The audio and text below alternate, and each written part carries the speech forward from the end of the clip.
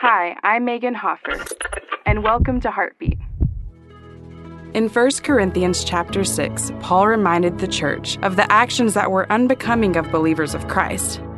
As he told them, you may have acted like this or that before, but now that you are in relationship with Christ, you should be living a changed lifestyle.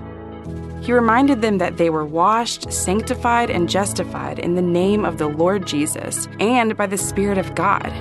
In 2 Corinthians chapter 5, he goes as far to say that they are not just changed, but they are new creations. So, are you living like you have been washed, sanctified, and justified? Or are you still living like one who has no knowledge of the saving grace of Jesus? Today, consider your choices and live like the new creation you are in Christ. Heartbeat is brought to you by the Salvation Army.